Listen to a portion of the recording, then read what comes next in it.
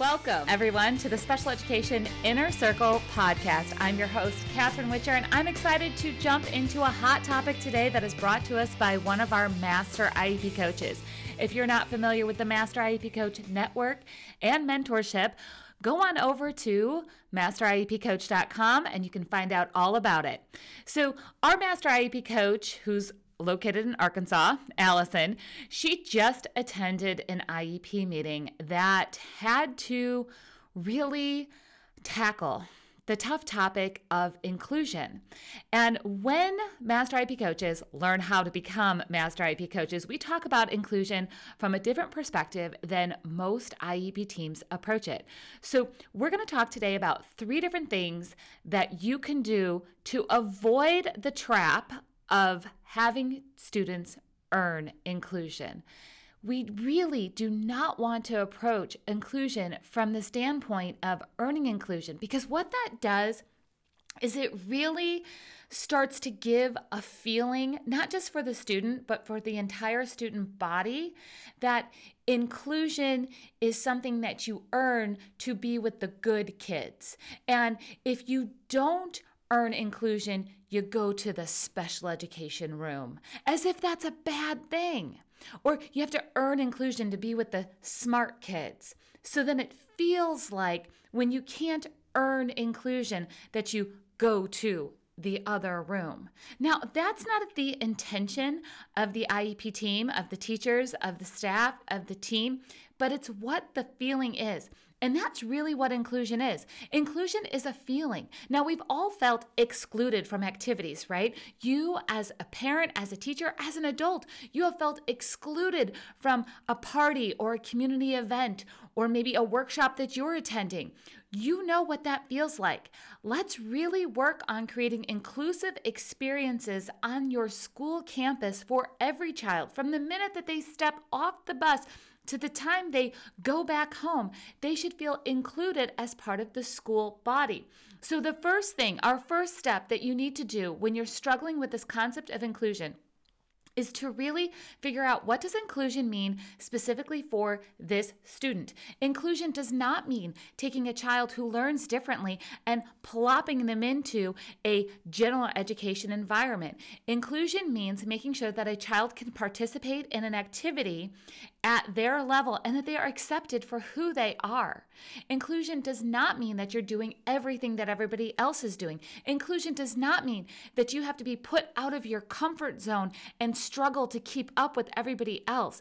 Inclusion can mean participating in a reading activity where everybody is in the same classroom and they're reading their own books and they're having their own snack and they have their own, juice sitting on their desk, and a child is participating collaboratively in a parallel activity. So the first thing you have to do when you start saying that you want more inclusion as a special needs parent or as a teacher, that you're looking for this more inclusive experience, is to make sure that you define what that is for this child. What are the child's strengths? What are we looking to achieve? Where are we really looking to create when we talk about this inclusive experience? That's your task number 1. Now remember, this does not need to be an academic activity, but it also should not default to the standard gym, music, art as the options for inclusion.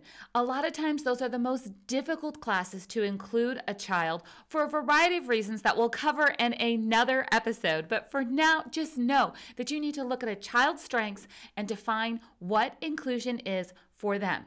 The second step that you need to do is to start taking data and not just on the student. When you're looking to create more inclusive experiences, it's time to start taking data as a team for what you are doing as a team to support a child, not just in their accommodations and modifications in their current environment, and not just on their accommodations and modifications and supports in an inclusive environment, but also what are you doing to teach the skills that are needed for that inclusive experience that you've defined as an achievement. You've defined as a goal. This is where we want to get. This is the type of inclusive experience we want to create. Now, what is everybody doing to help make that happen? We need to make sure that everybody's pitching in their area of expertise.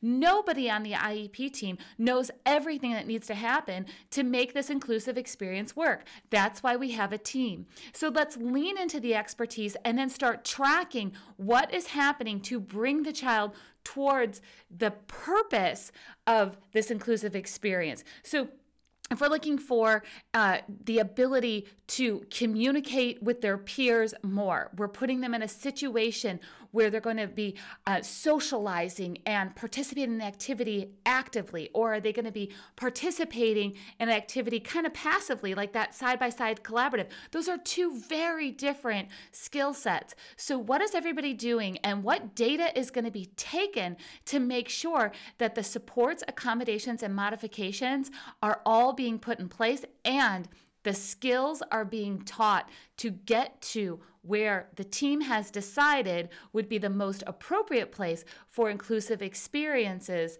with the school community. Now, the third thing that I want you to do is set some really, really clear timelines, deadlines, and communication plans. Timelines, deadlines, and communication plans. We cannot create effective, inclusive experiences if we don't have timelines of who's doing what, deadlines for when we decide, is this working or not? Is the child getting there or not? And then I want full communication plans between the team so everybody knows, parents, teachers, therapists, and also the general education teachers. They need to be included in this communication. So a lot of times we're kind of starting behind where we really want to be. It'd be great if all of this happened from the beginning, but most of the time if we're in this conversation, it's because things have not happened. So we're starting behind. So we can't just set a child up for failure and say, okay, we're going to do this right, go. Just go into this inclusive experience. That's when we set the child up for failure. We set the fellow students up for failure, and we set the staff up for failure. So considering where you're probably at, if we're having this conversation, it's time for you to take those 3 steps. Define what inclusive experiences are most important for this student to have before the end of the school year. Then start tracking not just what the child is doing, but what is the team doing to make this inclusive experience successful, and what are the timelines, the deadlines, and the communication plans that need to happen to put all of this together. Because you know what, if it's not working, we're not going to wait 3 months or 6 months to figure out the plan is not working. We're not going to wait 3 months or 6 months for a child to earn their way into inclusion if they're not being set up for success. That's never going to happen. This is not just about a child working towards being in a less restrictive environment. This is about the team supporting a child to live in a community long-term with peers of all ability levels. Inclusion is not about being like the other kids. Inclusion is about preparing a child for further education, employment, and independent living, which is the entire purpose of an IEP. Remember, I'm not a lawyer, but I am telling you where to look. And IDEA Law, there's a section called Purpose and Findings. Go look it up. It says that every child needs to have an appropriate education based on their unique needs to prepare them for further education, employment, and independent living. That means inclusive experiences need to happen because we do not live in communities where they're not going to experience inclusion. In fact, they're going to be tossed into inclusion when these school years are over beyond what they've ever experienced in a school system. So we need to do our work now by taking these steps and preparing every child for inclusive experiences on their school campus. All right, everyone. This is a passionate topic of mine as a special needs sibling, as a formal special education teacher, and for the last 20 years working with you, parents, teachers, and teams on building IEPs that work. This is a key process that needs to happen to pull it all together. Remember, if you want to learn more on how to make all of this happen, you can join me in the Master IEP Coach mentorship at masteriepcoach.com, and I'll see you guys next time.